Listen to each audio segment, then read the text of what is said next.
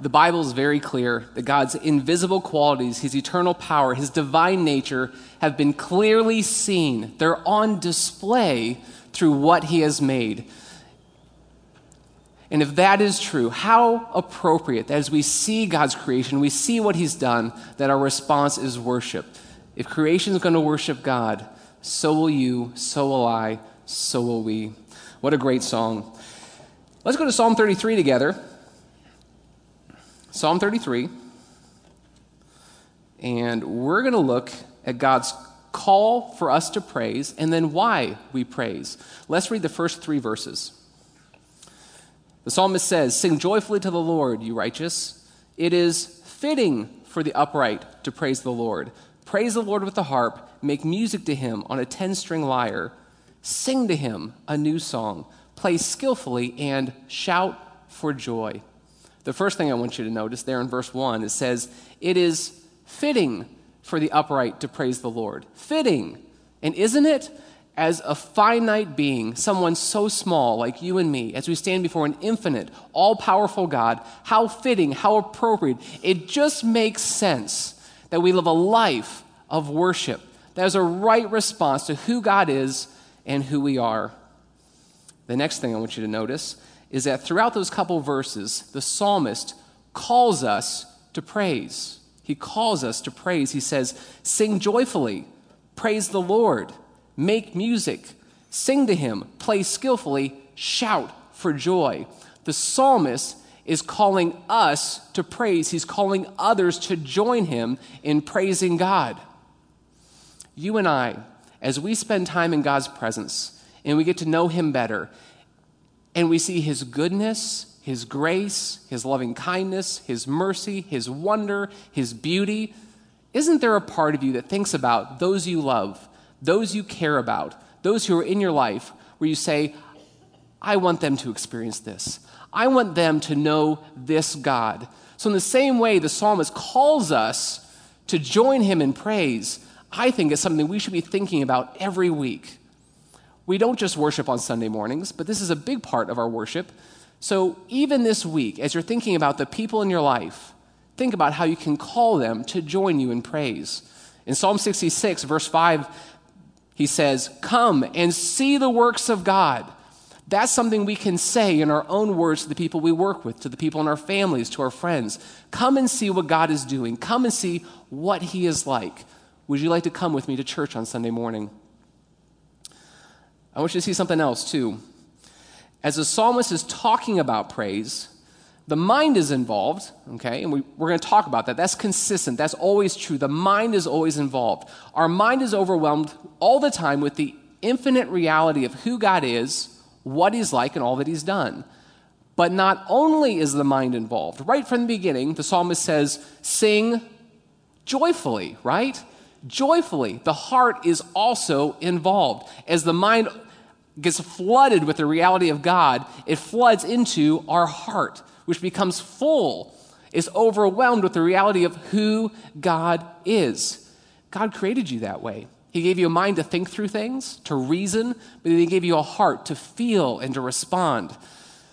In Isaiah chapter 29, verse 33, God's talking to his people, and the people are doing the right things. They're even saying the right things. It says that they're coming to God with open hands of prayer, and they're making multiple prayers to God. But God says to them, though your words honor me, your hearts are far from me.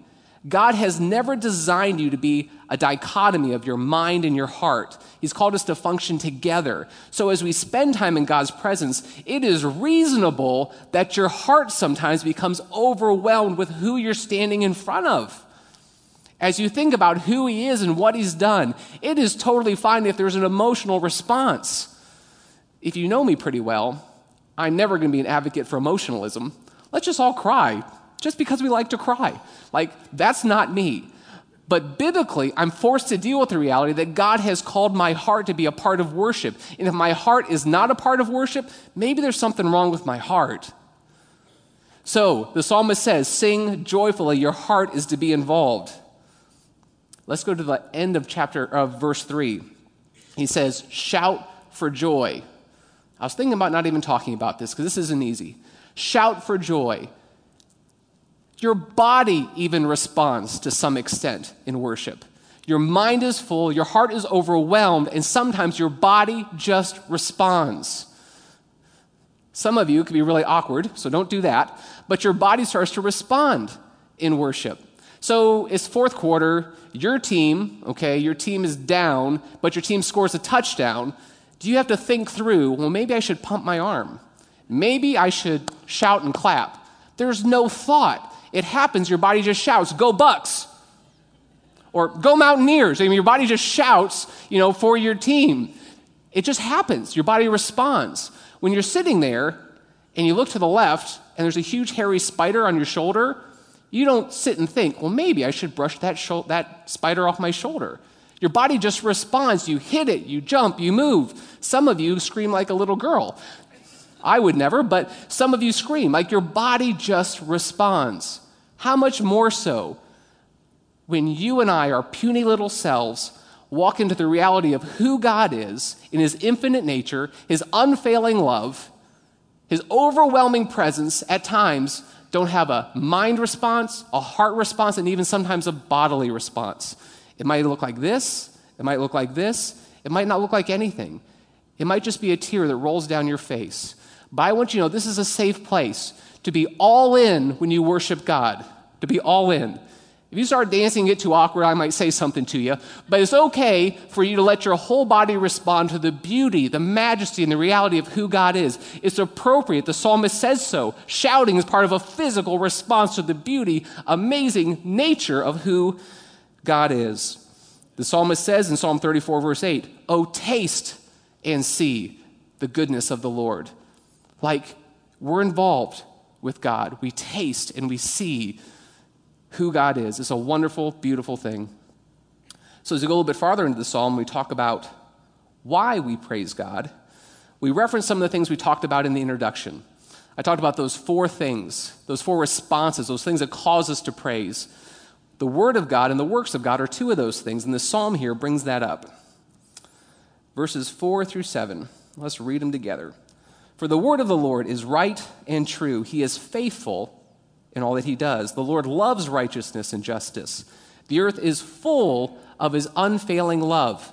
Don't miss that. The earth is full. It's teeming with God's unfailing love. If you poke the earth somewhere, you know what it oozes?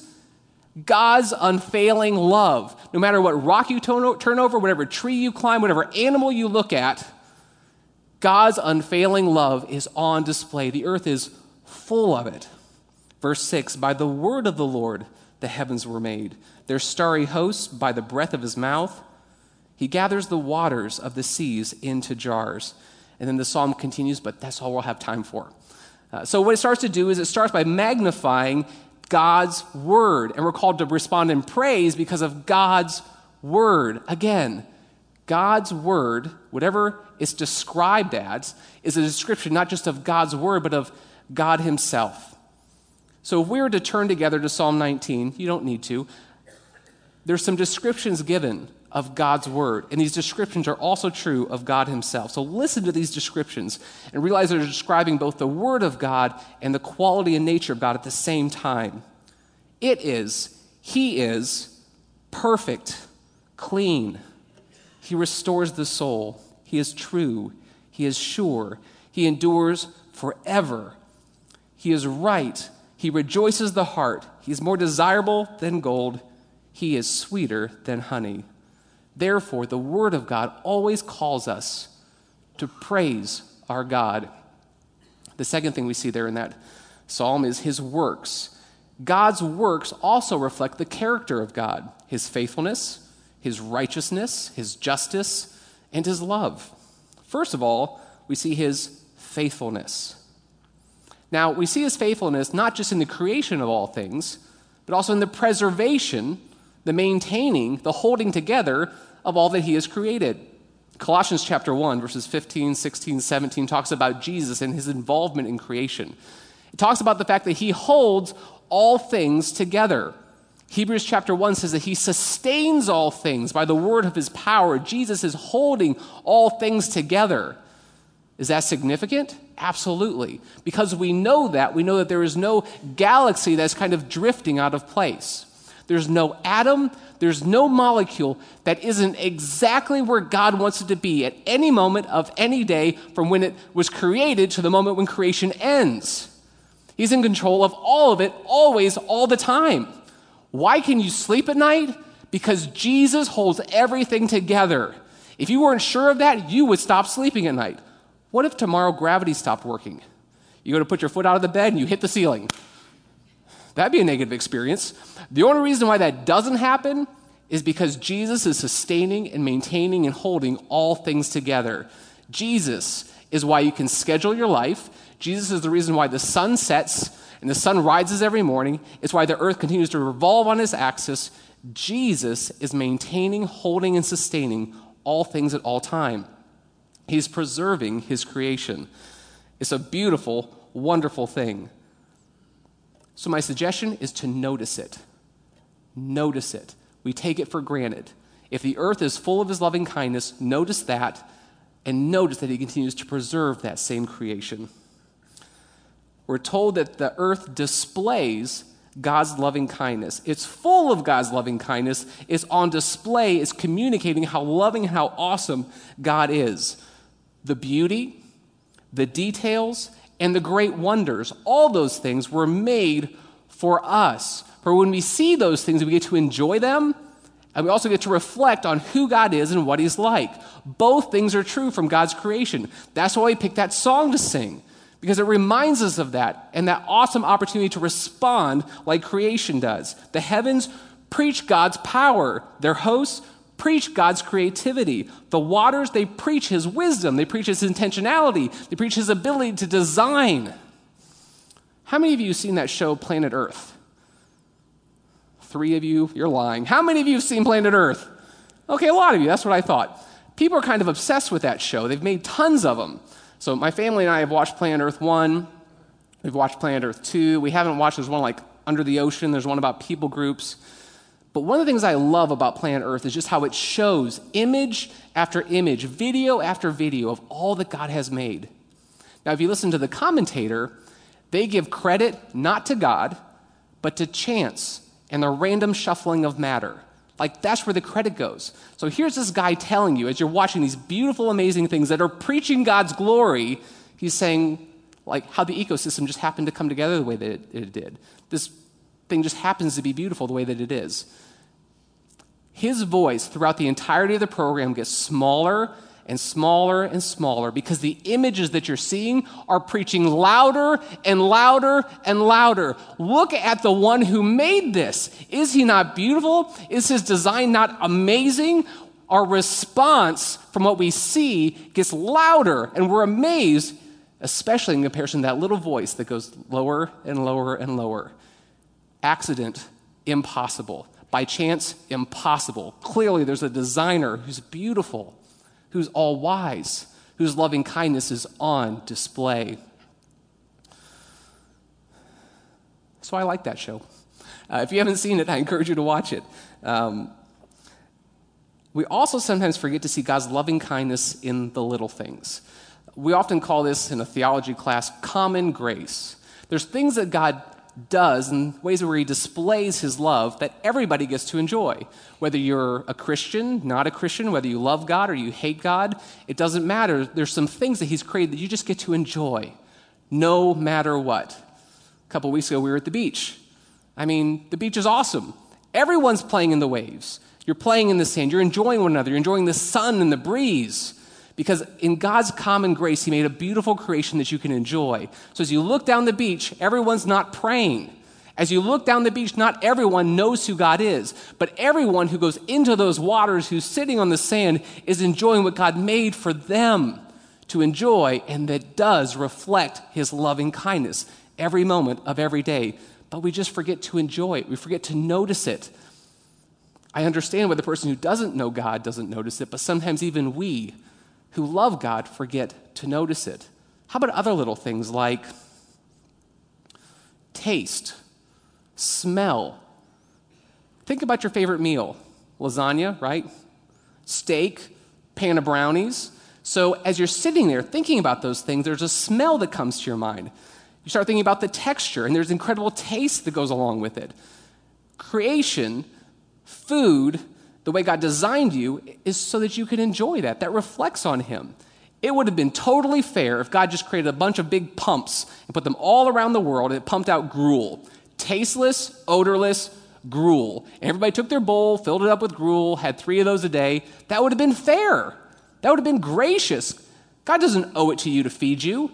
It's by his grace that you have food in plenty. It's even more grace, even more kind, even more loving that the food he does give you is amazing. Okay? All of us struggle with our weight on and off because it's so amazing. So God's common grace, the little things, remind us of his loving kindness. Music, art, human physiology. Spend time with a doctor sometime and have them describe to you the way an organ works. Or look through their telescope and see how a cell is functioning. Whether you're looking through a microscope or you're looking through a telescope, both of those things are megaphones for the glory of God.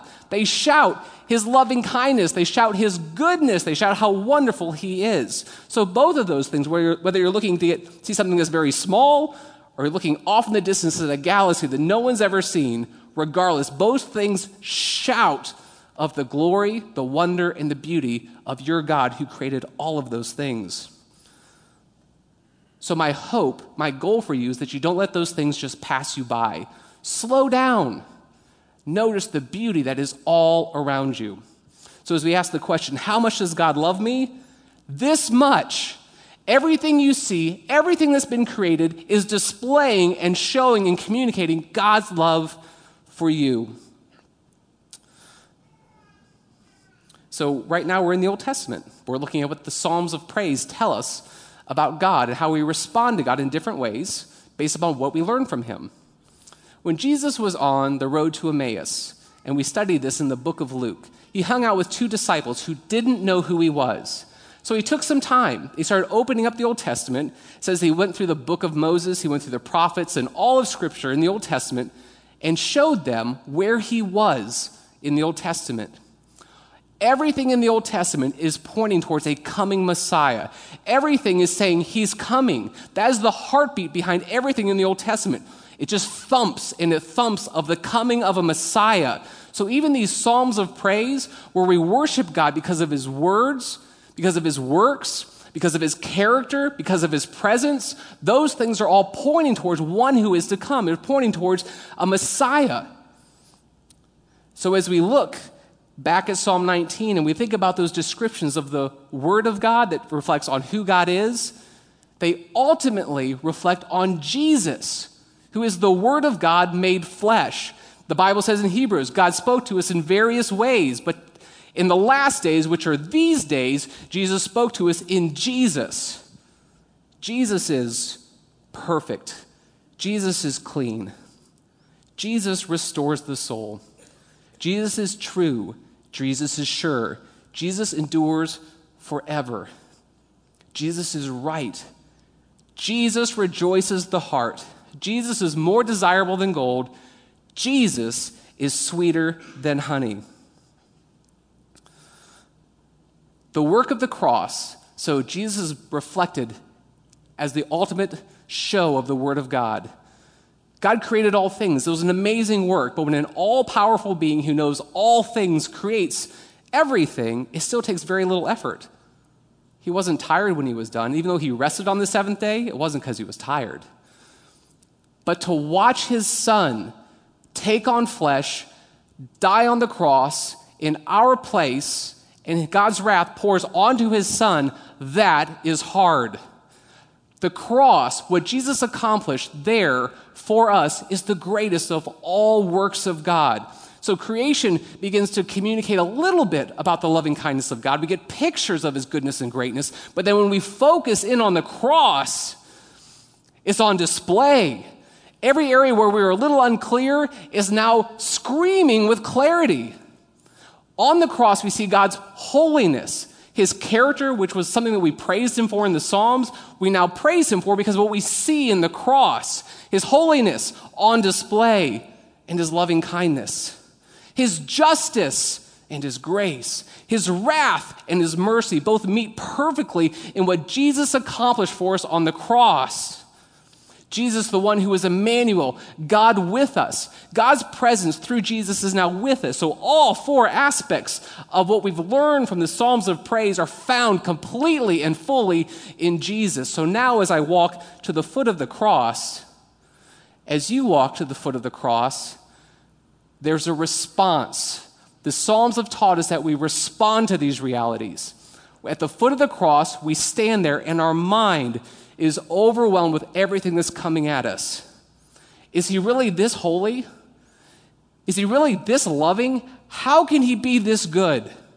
How can there be so much wrath and so much grace at the same time? So what happens?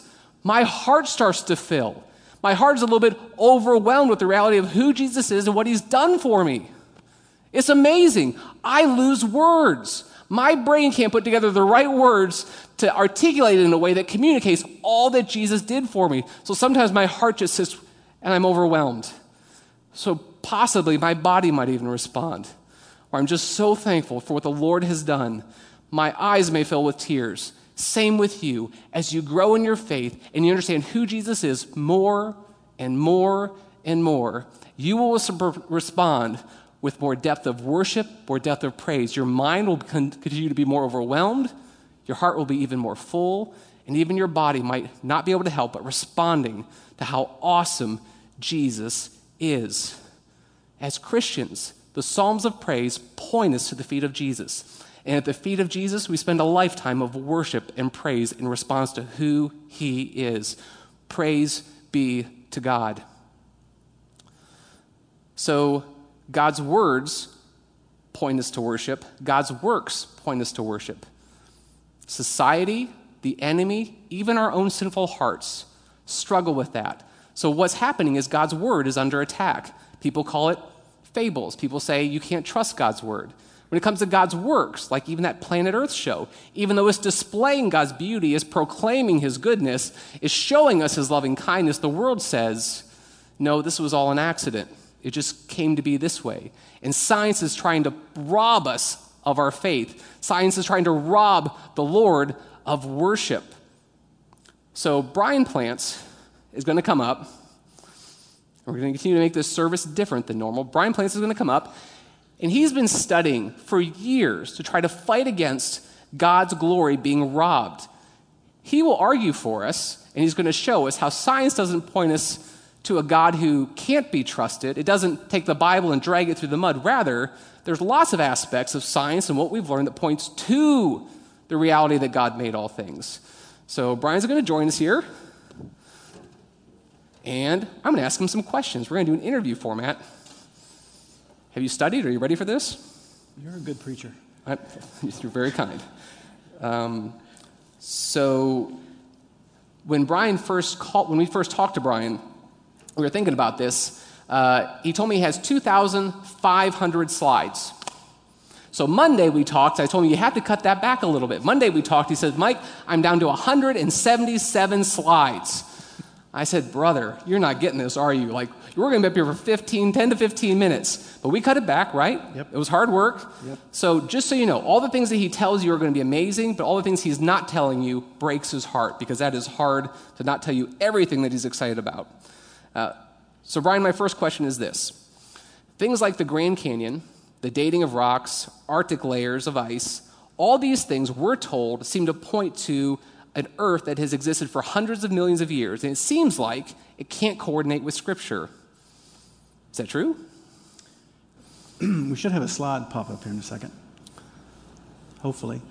There we it go. is. Okay, good. So that's the Grand Canyon, and you can't look at that and not be amazed. I mean, that just fires you up. You're firing me up, but this fires me up. And Jews and Christians for thousands of years, their understanding of the world around them was that things like this, or the layers, or the environment, was a result of Noah's flood. And only in the last 250 years or so have geologists or geology hinted towards a hypothesis that slow, gradual change has caused this. 2 Peter chapter 3, the Apostle Peter he prophesied that in the last days scoffers would come and deny that there was a flood. And so when you look at the Grand Canyon and other formations, is that a lot of time and a little bit of water, or a little time and a whole lot of water? So that's a question. To answer, to get some insight on how to answer that question, a lot of people look at Mount St. Helens. And so if you recall, in 1980, Mount St. Helens erupted. The top 1/3 of the mountain blew off. That's before, it was a resort place. People would go and water ski at the base of it and hike. And then an explosion occurred. And that second picture is today. That's from 12 miles away, Johnson Observatory. In May 18th, 1980, the eruption occurred, and it was the equivalent amount of energy is 20,000 Hiroshima-sized atomic bombs. So imagine that. Psalm 104 says that the Lord touches the mountains and they tremble, and they sure did on that day. That's an equivalent amount of power as an atomic bomb every second for 9 straight hours. I mean, just imagine that. The little fine layers that you see in the bottom right were actually, they saw them on satellite. They were laid down in less than 4 hours. 3 weeks later, on June 12th, there was what's called a pyroclastic flow, which means magma and ice and rock shot down the mountain. That was a big event. And then about 2 years later, on March 19th, 1982, there was a mud flow. There was a debris dam up at the top of the mountain, and it came shooting down the mountain. And so these 3 events were observed. So this is like a scientific laboratory of what geology can do quickly. Speed is the question.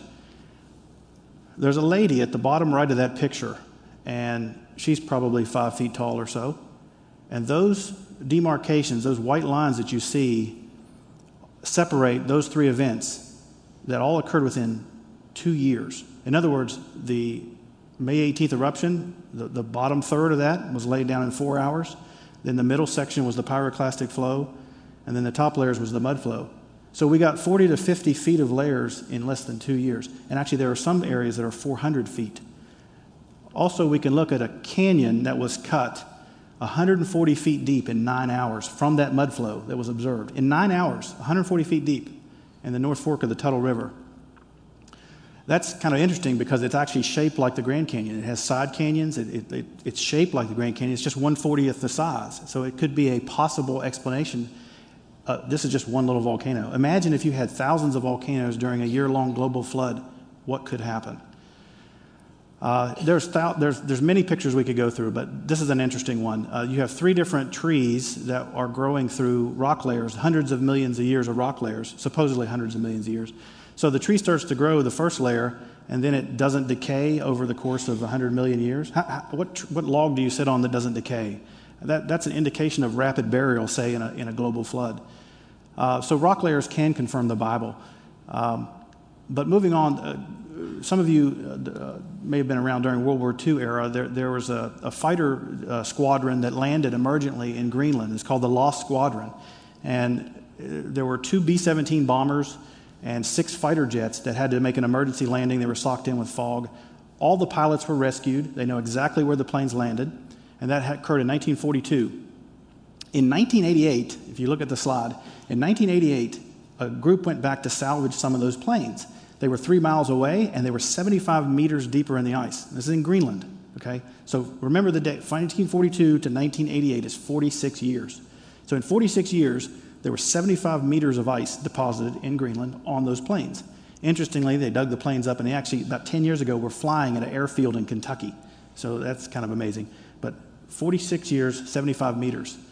If you look at the climatologist data, where we get a lot of our climate data, in Greenland and Antarctica are the deepest cores that have been drilled.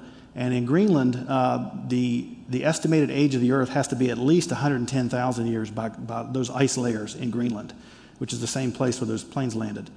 The deepest cores on Earth, the Russians and the French dug a 4,000 meter deep, that's 2.5 miles, core of ice in Antarctica. And they estimate the Earth is at least 900,000 years old just from that. But remember this, that 4,000 meters deep was the deepest ice core. So if we do some simple math and we say Antarctica is 4,000 meters deep, and I'm going to play a little trick on you here. If I'm not a climatologist, I'm going to make an assumption. That's what you do with origin science. You have to make an assumption. Assuming that the rate of ice formation is somewhat the same between Greenland and Antarctica. Maybe it's not, but let's make that assumption. Let's take the ratio of 46 years, 75 meters of ice, multiplied by 4,000 meters, and that comes out to 2,400 years. The flood was 4,500 years ago. So that collapses 900,000 years into a biblical time frame of only 2,500 years. So ice layers can actually confirm the Bible. Wow. So things that we were told prove the Bible wrong may actually confirm some of what the Bible tells us. That's helpful. Second question. So the Bible says that God created one man and one woman. But when I look around, there's lots of colors, there's lots of shapes. How in the world did all that happen through one man and one woman? Doesn't that kind of prove that the Bible is fable? I don't think so. I hope not. So here's a picture of Adam and Eve, and they were the first parents, and we have many... It's a good-looking couple. Yes, they're middle brown skin. Most of the world is middle brown skin, by the way. And just to make a point, if you go to the cardiologist and he does something to you, your heart is on the left side of your chest. I don't care what your skin color is. If you have surgery and they cut you open, your blood is the same red color blood as everybody else's. So why do we make such a big deal about skin color? I don't know. It's silly, really.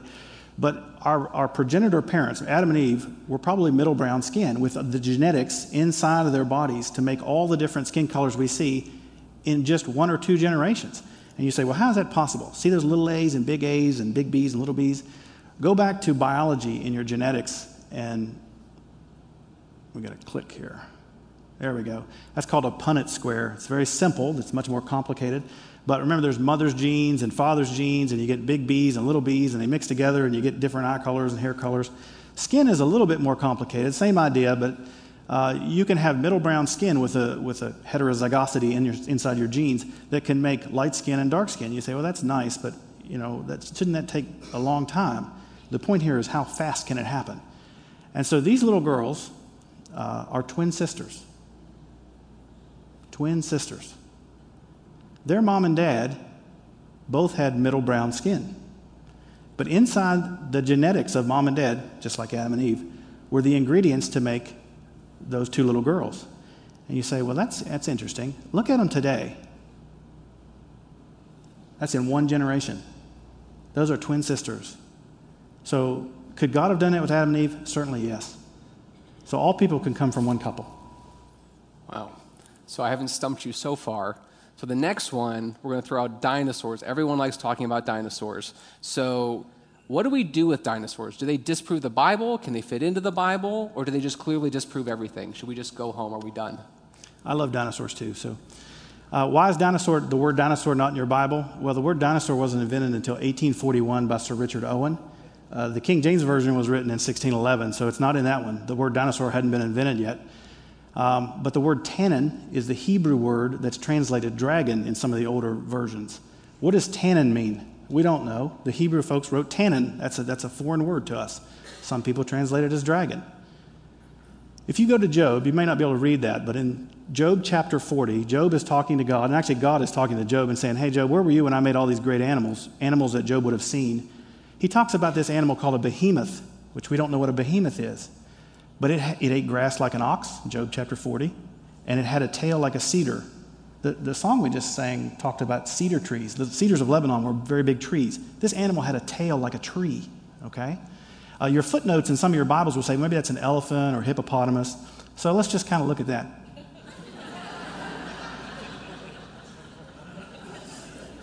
So those don't look like trees. But there is an animal that does have a tail like a tree, and it's in our museums. And there are actually cave drawings. What other data? What I'm saying is that I believe that some humans saw dinosaurs. How do they draw pictures in caves before the bones were even dug up? This is hundreds of years before the bones were dug up. This is in Utah, Kachina Bridges Monument. How do you just happen to guess at that? American Indians centuries ago. How do they draw that animal? It looks just like the real one. That could be a pterodactyl. I mean, there's many examples of this. This is just data points. Watch this video. Do I click? Put some fragments of the bone in acid to dissolve away the outermost layer of mineral. But the acid worked too fast, and all the mineral dissolved away. Being a fossil, there should have been nothing left, but there was, and it was elastic, like living tissue. This is the piece. No. She showed us video she took under the microscope. That's really what happened? Yes. That's the dinosaur bone? Without mineral now. That's what was left. It looked like the soft tissue she would have expected to find if it had been modern bone. This was impossible. This bone was 68 million years old. So you see this and you think, what? I didn't want to tell anybody.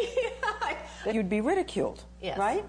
And so I said to my technician, okay, do it again. I don't believe it. And yet, in sample after sample, they were there. Things that looked suspiciously like flexible, transparent blood vessels. She finally mustered the courage to tell Jack. She said she dissolved the bone away and there were blood vessels. And, I was like shocked. How could that be? How could that be? That's right. The things Mary was finding inside dinosaur bones, Look at that.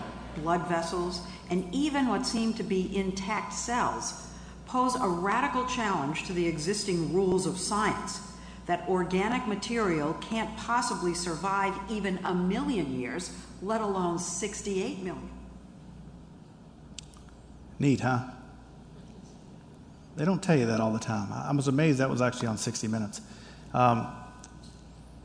Experimental data, good science, has shown that DNA can't last more than a few thousand years, certainly not millions of years. So there's been ongoing research of this. There are many examples of this. But Dr. Schweitzer, who's an atheist, she's a paleontologist, she's an evolutionist, she does not abandon her worldview. Many others don't. But some of us who are trying to understand the Bible and realize that's our foundation, this does not mean that dinosaurs disprove the Bible. I mean, there's a T-Rex femur that's supposed to be that old, and it has soft tissue that looks like yours does. I mean, that's amazing. How do they explain that? They don't have an answer. Dinosaurs do not disprove the Bible. Awesome. So that was 15 minutes. If we wanted to, we just set up some campfires and we sit here for the entire week, and Brian could go through all his slides. There's so much that he has that he could present to you and show you, but we can't do that all today. But we're going to try to set up additional opportunities and situations where you get to hear more from Brian in the near future. So we're going to make that happen. What I heard Brian say, if I'm going to sum that up, even though creation is screaming about the glory and the reality of its maker, the world is saying, don't listen. Don't listen. Here's a reason. The world is going to lose that fight because creation will not stop preaching. The display of loving kindness will not end. As we sing this next song, it's a new song. I'd love for you to stand with me. It's going to sing about how God's creation, how his faithfulness, how his loving kindness affects us each and every day. So please stand up and let's worship.